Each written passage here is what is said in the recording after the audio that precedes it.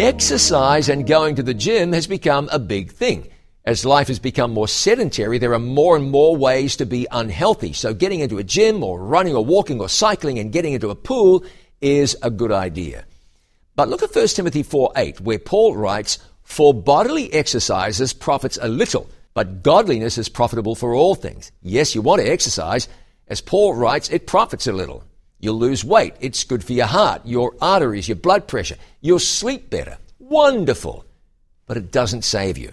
Paul's not knocking exercise. He's saying, as important as it is, if you're emphasizing that, then how important is godliness? It's of eternal consequences.